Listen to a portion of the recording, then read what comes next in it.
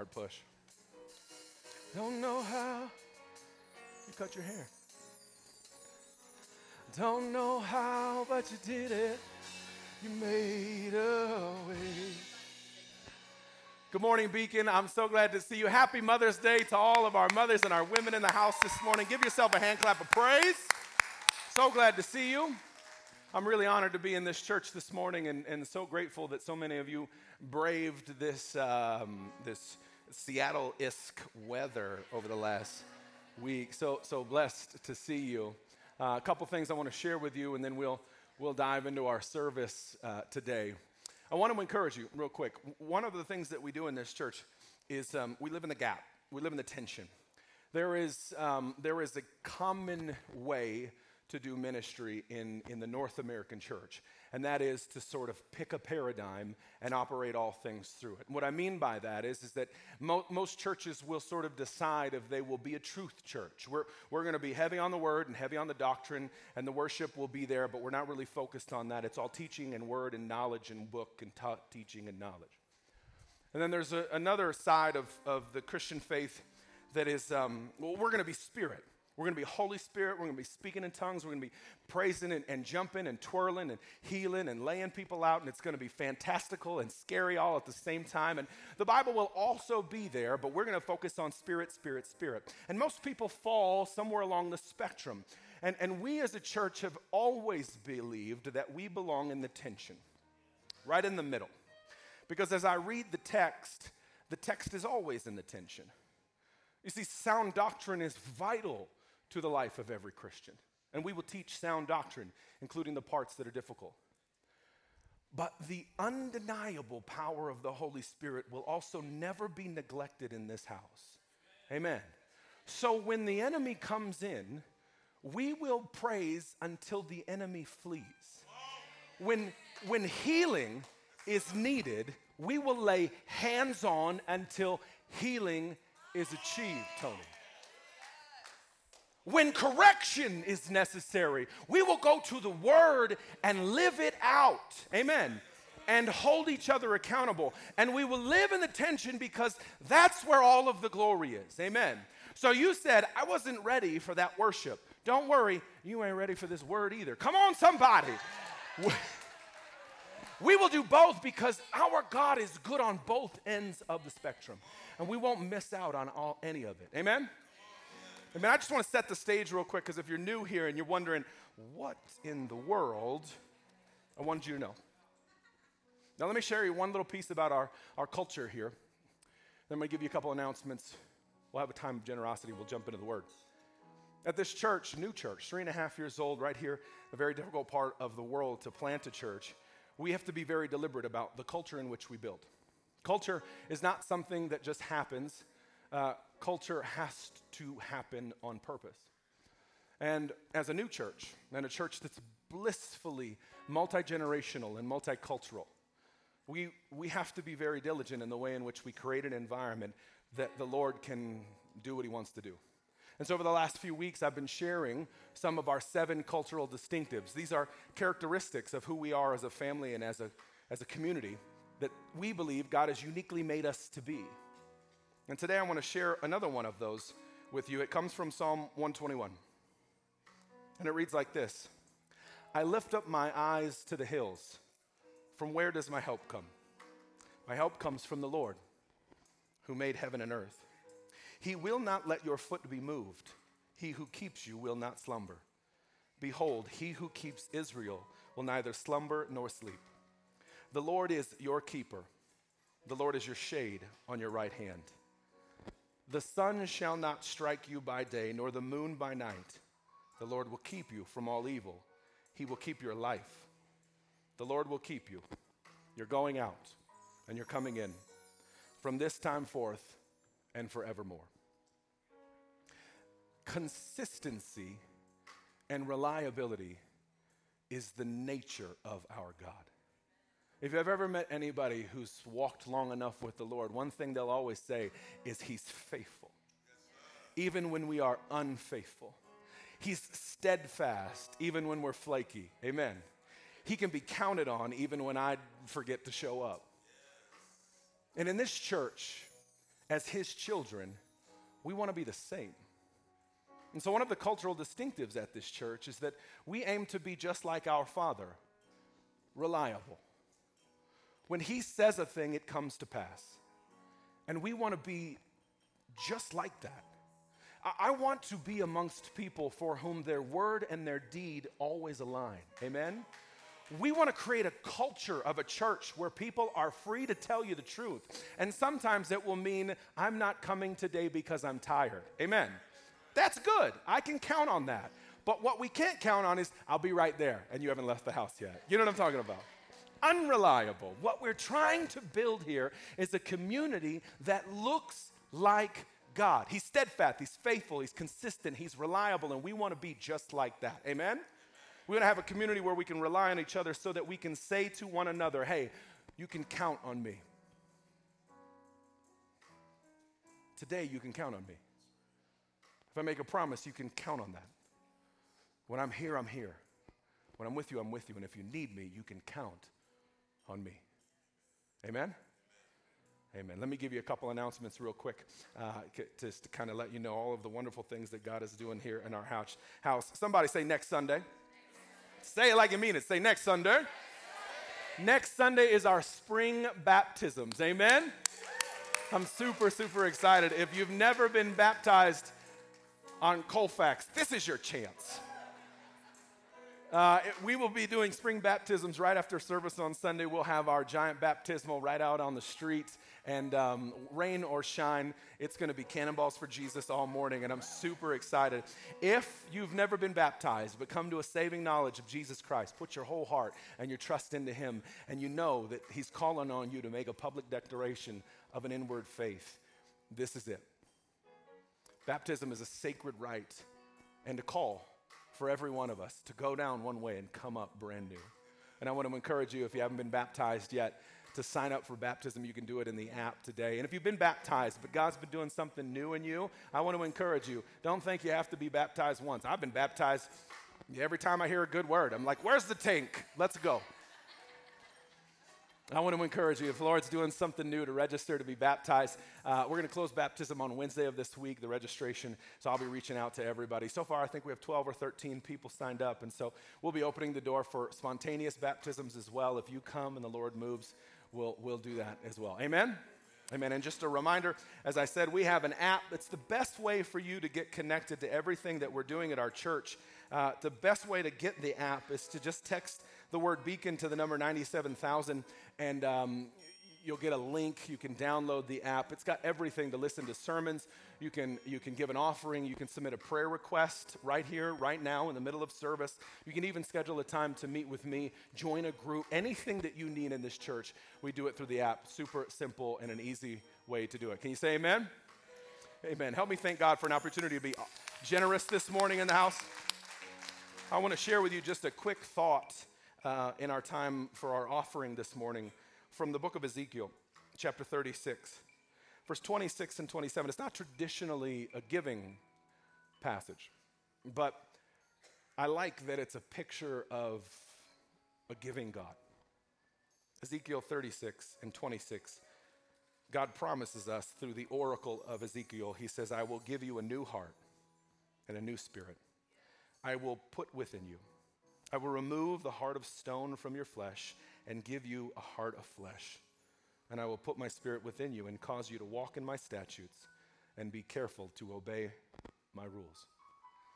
This is the new covenant, the promise that comes with being someone who's made new in Jesus Christ, is that we're not the same old me trying to live out a new way of living. We're made brand new. He takes the old and removes it, and then gives us a new heart, a heart of flesh, a tender, gentle, and loving heart. And a tender heart is meant so that we would follow after him and have the ability to do so. He says, I give it to you so you can trust me, so you can love me, so you can live like I've called you to live, that you be careful to obey my statutes. It's this beautiful picture that God sets a high standard and says, and I will make it possible for you to achieve it. And I share it today in our time of offering because I know that many of us struggle with being generous in our tithe and our offering. It's one of the least things to change, the very last things to transform in the life of every believer is our relationship to money. And many of us, we're willing to have a soft heart, an obedient heart on so many things, but when it comes to the tithe and to the offering, we operate with the old heart, a hard heart, a skeptical, mean-spirited heart. And the Lord says, that's not the heart I put inside of you. And so today I want to encourage you to be mindful that Lord has already made a way for you to be obedient in your giving, to be generous, to look just like him. Amen? If you're giving today, there should be several ways you can give on the screen, and you can by check or cash, you can deposit in the offering bucket on the way out today. Let me pray over your giving real quick today. Heavenly Father, we love you. I thank you for the opportunity to join you. When we give, we don't direct. We join. We follow. We obey. And God, as we give today, I ask that you would multiply our gift, that as it leaves our hand, it never leaves our life, that you'd multiply it far beyond what we can do with it. In Jesus' name, amen. Amen. Y'all have your Bible, say yeah? If you have a paper Bible, say heaven bound, heaven bound. If you have your Bibles with you or a paper Bible, would you do me a favor and open it up to the book of Proverbs? We're going to jump away from our study in Galatians. We've been walking through the book of Galatians for 16 weeks, and the last 3 weeks we've been stuck on a 1-week message that the Lord will not let us leave, and it's awesome. I hope you're enjoying it. I don't know. I'm loving it. God's really been doing something mighty amongst us, and I was actually excited to continue the message, but the Lord laid it on my heart to do something new this Sunday, share something a fresh word for our house. So if you have your Bibles, open it up to Proverbs 31. We're going to read a passage of Scripture that some would argue is the most popular passage of Scripture. It's Proverbs 31. I'm just going to focus on the last 2 verses, verse 30 and 31.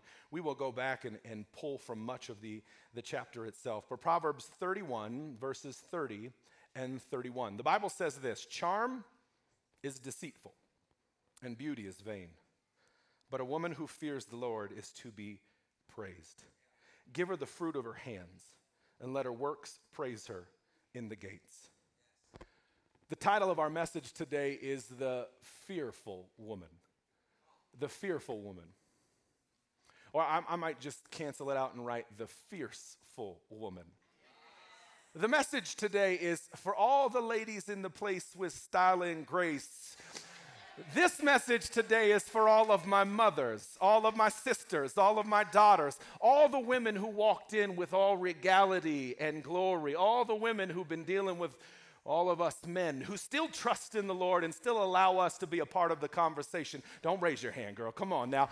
This message is for all of the women here today who could use a good old-fashioned reminder of just how fearfully and wonderfully made you are.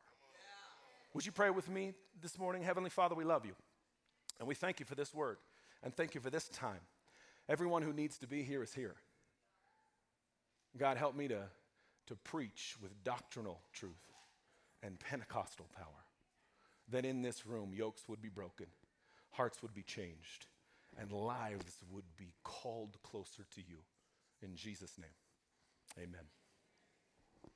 Now, maybe you've heard the story of the Proverbs 31 woman. There's entire ministries written around the Proverbs 31 woman. It is a picture of God's ideal for women. And if you really study it, it's a very high bar. I don't know how many women are both homemaker and landowner and expert baker and builder of things and lover of children and assistant to man and leader in community. I don't know anybody who lives like that. I did see a hand. She was like, nailed it. Don't you worry. You need me to come up and preach this? Let me know. The bar is set quite high in this text, and it's a picture of God's standard. But I want us to spend a little bit of time focusing clearly on why this standard exists and then really get to the marrow, the underlying teaching of all of it. Because I think that you'll see that while the standard is high, much like the new covenant that we've been talking about, the standard is unachievable lest we be the kind of people who trust in the one who sets the standard. Amen? And so I'm going to teach for just a minute, and then I'm going to shout, and then, God's going to do whatever he wants to do. I'm just going to not get in the way. Here's what I want you to understand right now. The Proverbs 31 woman comes from the mouth of a woman. Amen.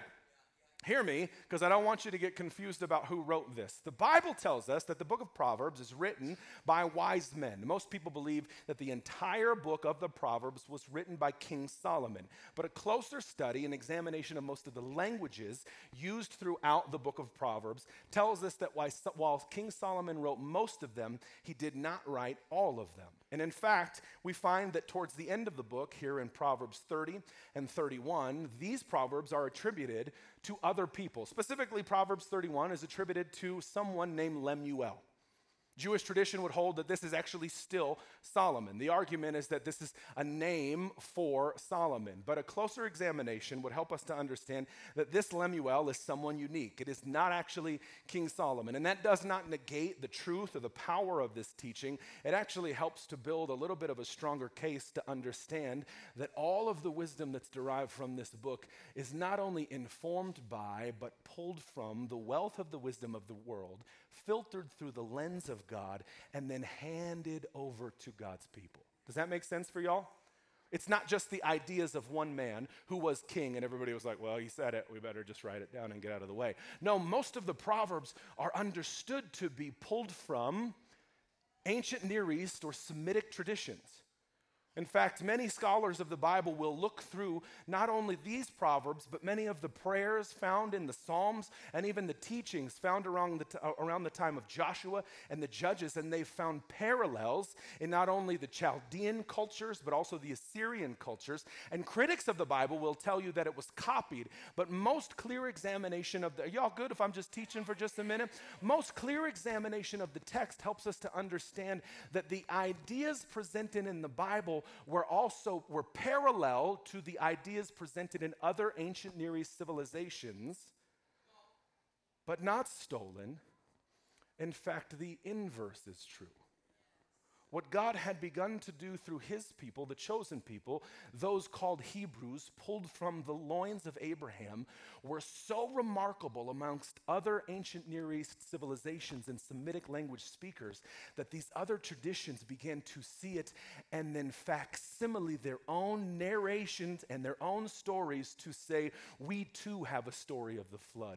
We too have a story of the Red Sea. We too have this. And ain't that just like the devil to take our stuff and twist it? Amen? I tell you all this as a background to understand some more about the Bible. The idea is this. This is God's word, inspired by God's Spirit, spoken through men and women to his children. It is authoritative, inerrant in its original translations, often imitated, but never duplicated. This is our love letter from our King. Amen? Does that help? And this part of the letter, attributed to a man named Lemuel, and written from his pen after he heard the voice of his mother. And as I said, some people thought it was Solomon, but the original translation uses the term bar bitni. In verse 2, it says, what are you doing, my son? Bar bitni. This means the son of my loins. And then the next verse, it says, what are you doing, bar nadari, the son of my vows? These bars, they mean son, but not in Hebrew. They mean son in Chaldean. And so we understand that this conversation is originated as an oral tradition, spoken in the original language that Abraham and his people would have been speaking. Y'all with me for a second? And so this language wasn't Solomon, but this language wasn't spoken by Solomon, but this language was spoken by Solomon's descendants from many years back. Y'all with me? So this is a mother speaking to a son in the mother tongue of the language that Abraham's people spoke when he was called out of the Ur of Chaldees. This, though it's the last proverb, may have been one of the first ever spoken. And what's important about that for us to understand is that this was a spoken word from a mother to a son to say, when you go looking for a woman, make sure she looks like this. Which is important to know because it was spoken to a son before the language of God's sons changed from Chaldean to Hebrew. Y'all with me? From Chaldean to Aramaic. It was an ancient Semitic language, but it was one of the first languages. So this teaching on what a good woman looks like ain't nothing new. It didn't come after they came to the promised land. It didn't come after they became kings. It came long before he even called them. If I can just teach for a second, let me say this. Before God called a man to lead, he said, first things first, get you a good woman to help you lead. Amen. The Bible is full of stories about patriarchs, but this one says, get you a good matriarch. Amen. And I mean to tell this to all the fellas in the room. You think you're called to lead? No. Ooh, it's heavy. You need a good woman in your corner. See, and I need a bigger shout from all the ladies in the room. Amen. Fellas, please hear me. You cannot lead effectively, compassionately, insightfully, thoughtfully, lest the Lord yoke you back with your one flesh rib. Y'all with me? You said, hold on. Hey, wait. I can do really well in business and I'm single. That's cool. That's business. I'm talking about leadership in the kingdom. You cannot lead people to a God standard unless you are living out a God standard. Amen. And so every time you read about a story of one of the leaders in the Bible, one of the patriarchs, you always hear the story about him and her. Amen. Read your story about Abraham. It's always paired with Abraham and Sarah. And Sarah's got the juice. I'm not going to lie to you. She deals with some stuff. Amen. She deals with some stuff. And then there's Isaac, and he's got Rebekah, and she's dealing with some stuff. And then there's Jacob. Oh, Jacob. Well, Leah and Rachel. He's so much man to handle, it took, no, all right, look, here's the deal. The teaching is this. When God calls a man, he doesn't call a man solo. He calls a man one flesh. See, you don't believe me, but I'm going to show you something. This isn't in the notes, but we're just going to do it because God's good and the Bible's awesome. Chapter 2. And the rib, let's do this one. So, chapter 2:21, Genesis 2:21. So the Lord caused a deep sleep to fall on the man, that's Adam. And while he slept, the Lord took one of his ribs and closed up the place in its flesh. And that rib that the Lord had taken from the man, he made into a woman and brought her to the man. Then the man said, this at last is bone of my bone and flesh of my flesh. She shall be called woman because she was taken out of a man. Therefore a man shall leave his father and his mother and hold fast to his wife, and the two shall again become one flesh. Man is not complete in the calling God calls him to until he's one flesh. Now, that doesn't mean he's not saved. Amen.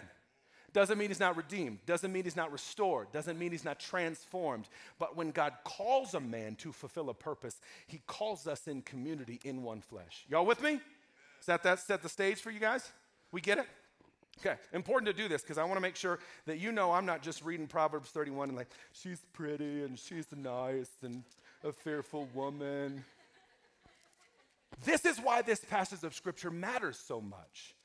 Because it doesn't just matter in the definition of women to women, it matters in the definition of women to all of us. And so the Bible says, as Lemuel's mother calls to her son, he cherishes her words and writes them down, and she says, an excellent wife who can find? She's far more precious than jewels. And then she goes on this wonderful list of characteristics and actions that set apart a woman from the world. And that is truly the reason for the text. It says, this is womanhood, but this is God's woman. And you have to understand that there is a difference. The world is allowed to be the world, amen? It can live any way it wants. But God's people are set apart, the ecclesiasti, the called out ones. We are uniquely, remarkably made to be different. And this is a picture of what the woman looks like. Y'all with me? All right, so I'm going to just show you something real quick. Rather than go through the whole text, I want to just kind of set a little bit of a stage for you. The Bible tells us that the Proverbs 31 woman is trustworthy and faithful. Amen. She is worthy of being trusted, and she trusts the people in her life. Amen. And that's hard, because a lot of women are like, but see, you don't know who I've just dated. Amen. Except that the Lord says, I know who you just dated, and I still call you to be trustworthy and trusting. He says the Proverbs 31 woman, the woman that God calls to a higher standard, is industrious and resourceful. I like to think of this as a woman who is solution-oriented. Amen. Ask anybody who's worth any of their salt. No obstacle gets in their way. You ever meet somebody who just continues to seem like they're moving forward and growing? That's because they're always thinking not about the problem and not about letting it stop them, but always about how can we find a solution for this. God starts that solution thinking, hate to break it to you fellas, with women. Did you know that? Most men are like, there's a hole in the road, we're done. And women are like, why don't we drive around it? Don't give me directions, right? Women are uniquely made to think not just linearly, amen? Women, the science has shown us, use both sides of their brain far more than men. We literally need like a 45-minute break before we transition from one side of the lobe to the other. And women are bouncing back and forth. The neural pathways in women's brains eclipse men's by millions of connections. Did you know that? Both sides of their brain are talking at all times, which means that when presented with an obstacle, they already see the solution. And God says, a Proverbs 31 woman is one who's solution thinking, industrious, resourceful. Everything that's at her disposal, she's already putting into movement. And just like the king himself, the Bible teaches us that she's consistent and compassionate. She's not just moving forward, but she's gathering people to walk alongside her. I hope you don't mind if I just kind of talk to you about what a woman really looks like who's been grabbed by God and set apart by God. And if you're in this room and you feel like that's you, you can just raise your hand and say, I got that. And if you're a woman in this room and you're like, I don't have all that, there's a thing that we like to do in church is you just reach up and grab it. So if I say she's full of compassion, you're like, I'm going to need that one. Yeah, you just reach up and grab that one. Amen? We do this kind of metaphorically in the spirit. As I'm teaching you, I want this to sit with you and say, yes, that's me. No, I need more of that. This is what teaching the Bible is all about, so that we can see and understand God's standards and then go after it. Amen? She's consistent and compassionate. She's strong and she's shrewd. This is a woman who is set in her values, but not in her ways. She knows when she needs to make adjustments, but there are some non-negotiables upon which there will be no more compromise. Amen. The Proverbs 31 woman is generous and glorious. She is not only caring for those in need, but when she needs to stand on her own feet, the glory of the Lord ruminates, emanates, and pulses off of her. Proverbs 31 woman is regal and refined. Let me say this to you. When God truly gets a woman's heart, the spirit of dignity takes place. It begins to transform, ready? Her language, her thought, her action, and what she will tolerate from others in her life. You with me? My wife is I'm going to just brag on you, is the definition of this.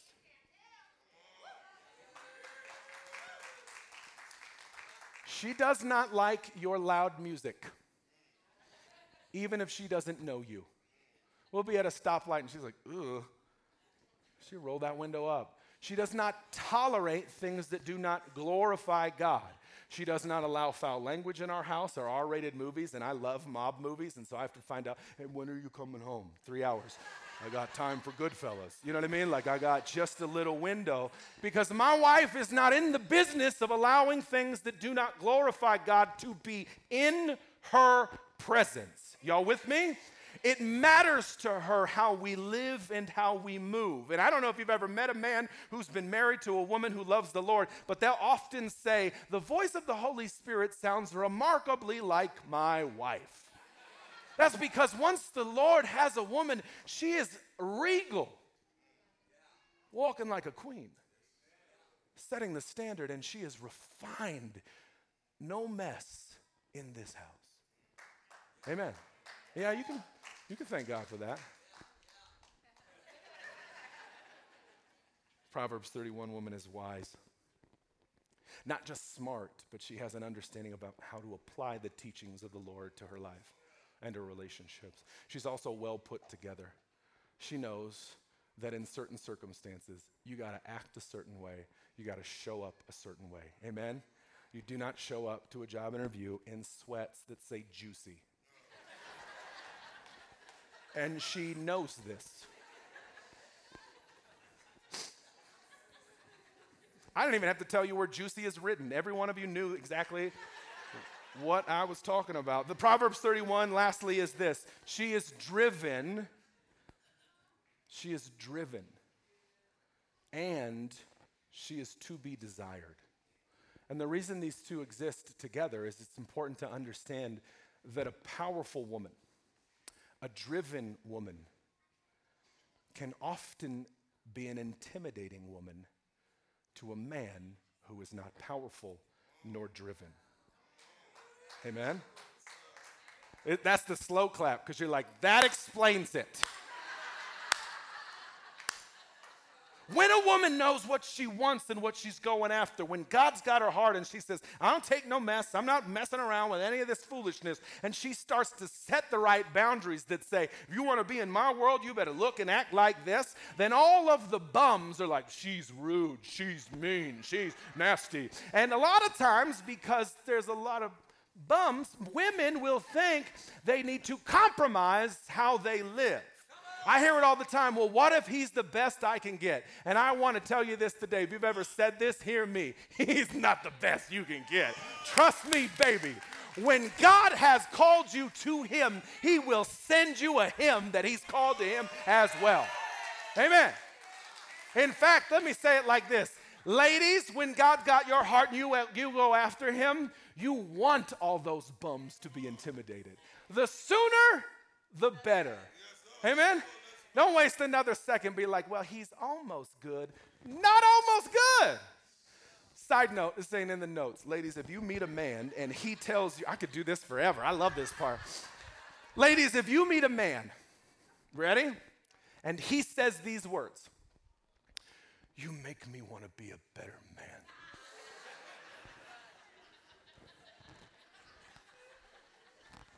Turn my level down on my microphone just a little bit. Run! Do you know why? Because what he's actually saying to you is this. I'm not a good man. Amen? You should not be the one calling him to the Lord. Amen. He should be running after the Lord. The Proverbs 31 woman is driven, driving, chasing after God, and to be desired by the right men chasing after God. Say it like this. Men who are confident in who they are and who God's called them to be see that woman and they're like, hey, hold up. I'm not talking to any of you all for a minute. Look, what is this? When you see a woman pray, praise, worship, know her word, stand her ground, know her worth, and tell it like it is, a God-fearing man, a man like David, a man after God's own heart is like, sign me up. Amen.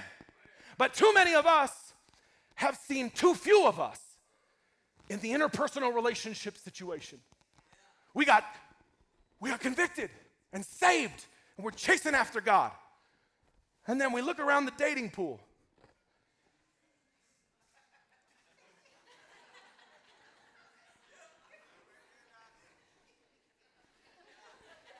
And you come to church and you're like, so I think I have to get off of Bumble. I don't know.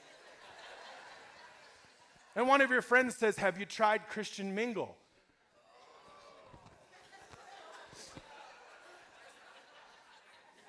There ain't a Christian in that mingle, amen? And there ain't one. It's the same dude in the same profile. He's on the, never mind. We look around after God's got us and we say,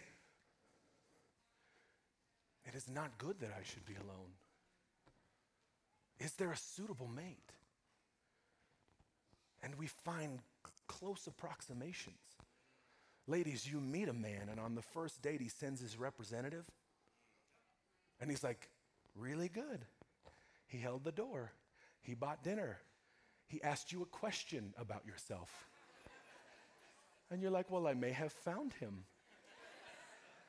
And then 2 or 3 dates later, his representative is off duty that night, and then he showed up to the date, and you're like, no, that's not.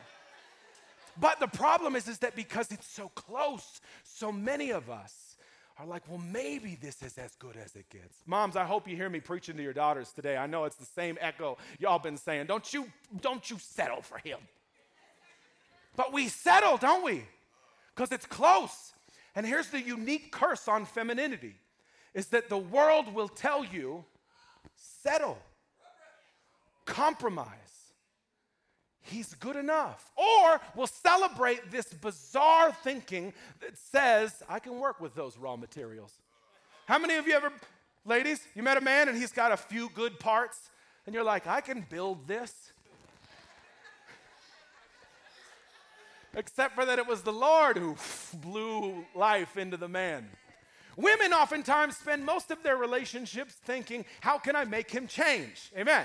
And men oftentimes spend most of their relationships thinking, how can I never change?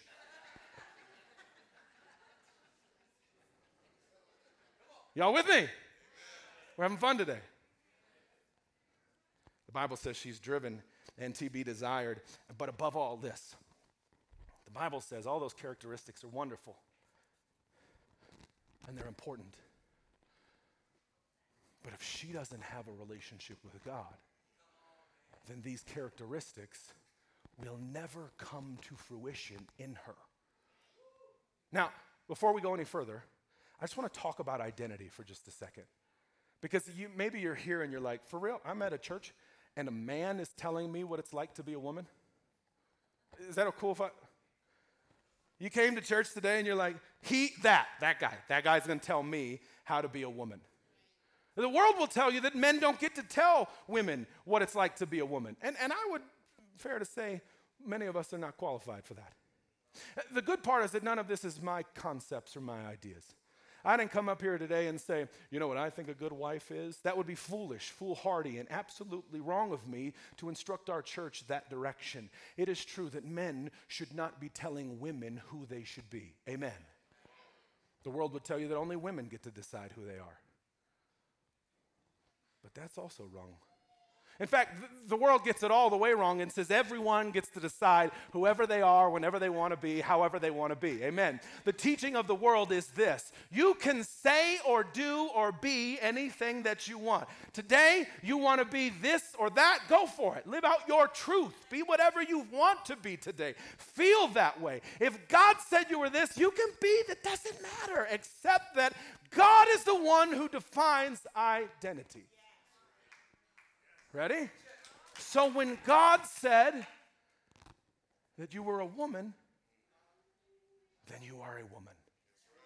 I'm not going to get weird, don't worry.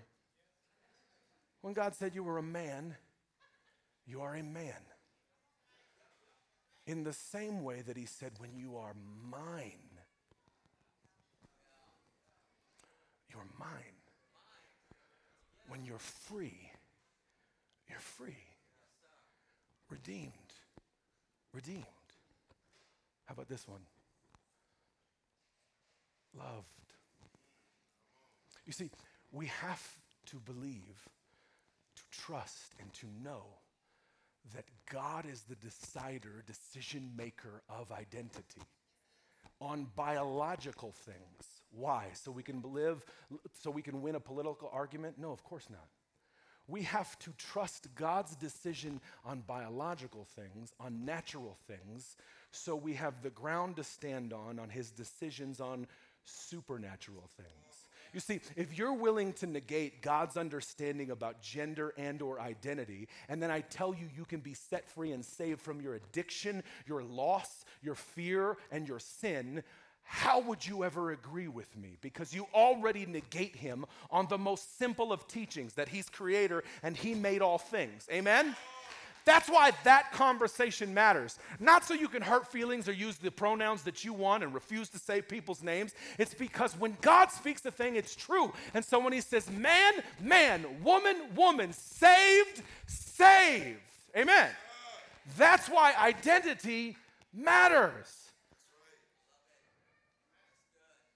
Because I want him to call me saved. I want him to say one day, well done, good and faithful servant. And I want him to be the one who decides who I am. Fair? Let me push you in just this last part. The final two verses of this chapter, verse 30 and 31. The fearful woman. It says, charm is deceitful and beauty is vain. Those are pretty strong words, actually, about two things that seem at worst benign, at best good. It says charm or charisma is deceiving. What a strange way to talk about a woman who grabs your attention. What a strange way to describe the characteristic of someone who owns the room when she walks in. You see, charm is one of the most powerful things that we engage with in social settings. Amen? Here's how you know. Go into your next party and find out who's in the center of the circle of people. That person is operating oftentimes in the gift of charm or charisma. Amen? And they're not always the most beautiful. Did you know that? I mean, there are numerous famous and successful people who are not beautiful. Amen. And yet they still can hold a room. And the Bible says that charm is deceiving. Because it's trying to paint the picture to say, if you, ladies, will be identifying yourself about the ways in which you're able to polish your conversation and your engagement, if the way that you primarily define yourself is how you carry yourself, how you walk into the room, how you can use the language of your mouth and the words that you speak, the tone and tenor of your interaction, and maybe even the flirty touch or the tussle of the hair to gather attention and sway sentiment in your way, the Bible tells us that is leading to deception, because he's asking you not to define yourselves on fleeting natural things like the polish of character. Y'all with me? It's a subtle nuance, but important to understand. Because then he goes on and he says, and beauty is vain. Ugh, that's tough. He does not say, the Bible doesn't say beauty has the potential when used for wrong purposes to lead towards vainglory. That's not what it says. It says beauty in and of itself is vain. And the teaching for women is this. If the way you define yourself is by the flow of your hair and the structure of your face, and the curve of your body, and the way you saunter into the room, I hate to break it to you, but give it 15 years. Because that saunter is going to be more like a shuffle. The teaching is the same. When we define ourselves by fleeting things, we become desperate to grasp on to fleeting things. we will hold to standards of beauty that are, let's be honest, objectively impossible anyway, and hold on to them for dear life, because if I'm not beautiful, what am I? If I'm not charming, what am I? If I'm not seen a certain way, then what am I? The Bible is trying to teach us, please be mindful of the way that you personify yourself, that it's not based on what the world says is beautiful or lovely or charming. It says, but a woman who fears the Lord is to be praised. And this is the whole crux of the teaching. The word for fear is the Hebrew word yareh. It means to be reverent of and towards a standard that is higher than oneself.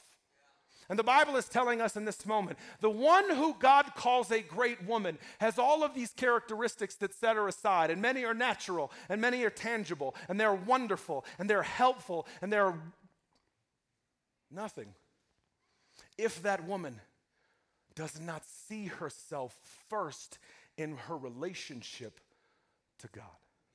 Amen. Because you can be successful, amen, and empty, amen. You can be beautiful and broken.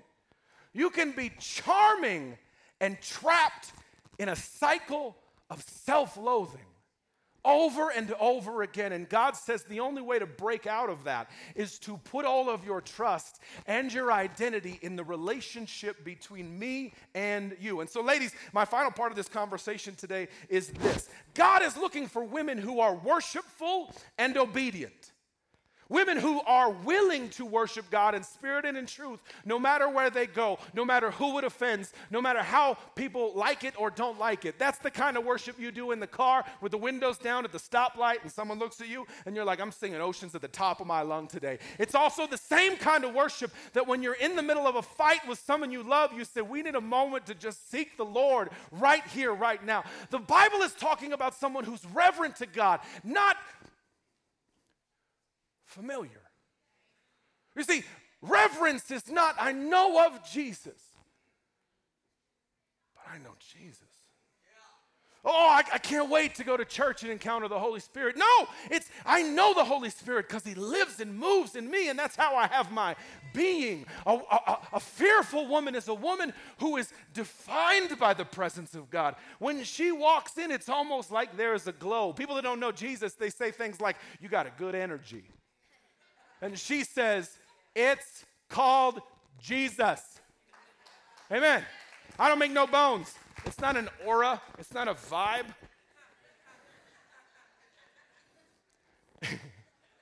It's Jesus.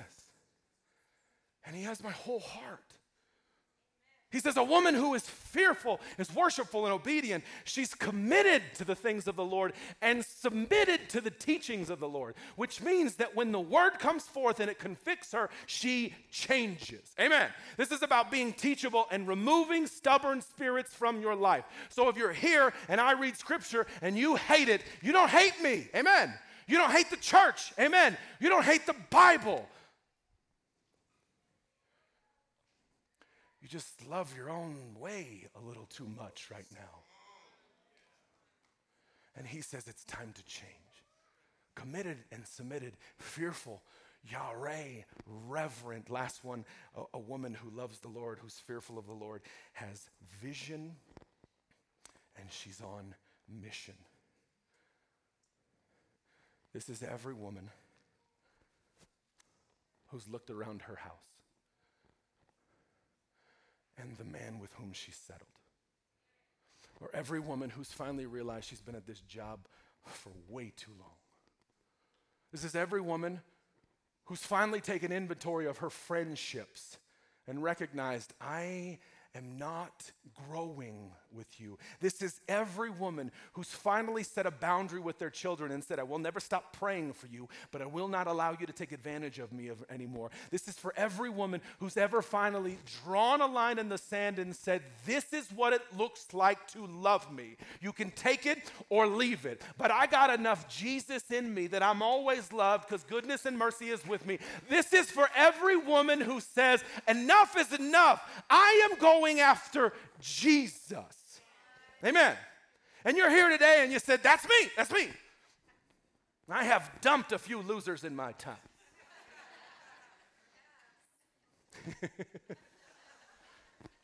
That's me. I was at that job for 26 years and they never promoted me past that level. That's me. I realized I was in a group of friends. None of them loved Jesus. I was the only one speaking truth. I was the only one encouraging. I was the only one doing the right thing. And every time I was around them, I was compromising myself. My language changed. My thought changed. I was a different woman. This is what it's like to live in a world that is unlike you. And the call is this: the woman who fears God surpasses them all. And the term fearful woman, I don't mean a woman who lives in fear. I mean, the day has come. Prophetically, let me just speak this to this church. The time is now. The city is here for the women of God to stand up and lead the people of God. I say this to you because it's important to understand. As a church, we're a church that believes in male leadership. The Bible is very clear on eldership and pastors and teaching. We believe it, we follow it, and that does not negate the power of women in this church. We believe that God uniquely creates men and women as in complements to one another. And yet I want to tell you today, I sense in the spirit that the day has come for the women in this church to take stock of their life and ask, where have I compromised? Where am I living in sin? Where am I yoked to things that are unlike Jesus? Where are the parts of my life that don't look like this text? And today is the day for women to walk away from that. Hear me, not to tolerate it. Hear me, to walk away from it. I have to say it one more time. Not to feel convicted at church and go back to live the same way. You are not supposed to love Jesus and allow people who don't love Jesus to compromise you anymore. Ladies, hear me. You will lose people in this journey, but you will never lose Jesus. And he does his best addition by subtraction. The time is now. So you're here today, ladies. You didn't know this was going to happen. I'm speaking right to your situation and your circumstance. An area of compromise, about self-worth, about who you are as a woman, about the times in your life where you allowed compromise to take over your convictions. And you feel it in your heart that the Lord has called you to a new season. I want to tell you that is exactly what I sense the Lord is doing for this summer and this year, that our church would have a bunch of women, a group of women, tall and freestanding women who would say, I won't tolerate anything less than God's best for my life. That's you today. I want to encourage you to make a prayer with me today. So every head is bowed and every eye is closed. We can have the band come up. We're going to worship one more time. You're here in this room, ladies. And your life has been marked by compromise. You know Jesus, you love Jesus, and yet you let people who don't love Jesus overcome Jesus in your life. Their words have taken power. They've taken residence in your home and in your hearts. And the Lord says today, out, woman, out, woman, out. I have called you higher. That's you today. Every head's bowed, no one's looking.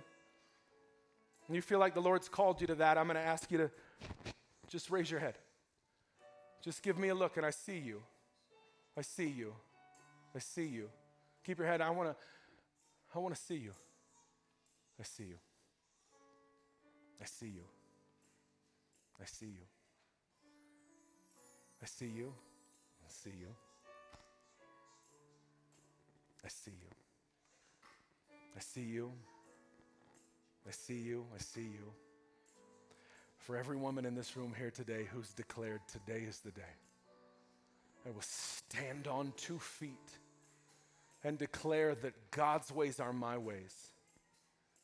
Father, right now in the name of Jesus, I pray a blessing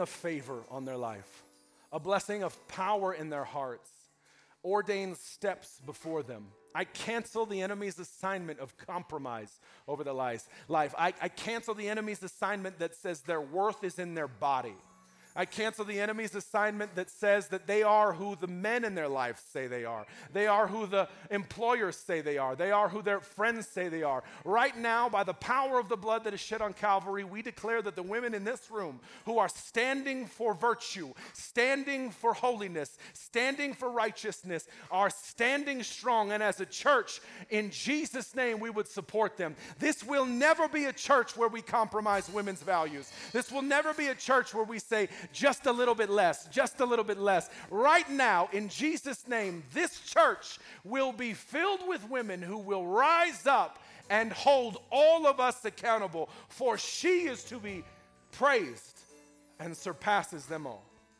In Jesus' name. And all that agreed said amen. Amen. Would you stand to your feet all over the building? I want to worship one more time. Help me thank God for every woman today who canceled compromise, who stood for conviction, who said, I'm going to live like Jesus called me to live and nothing less. In Jesus' name. Amen. Amen.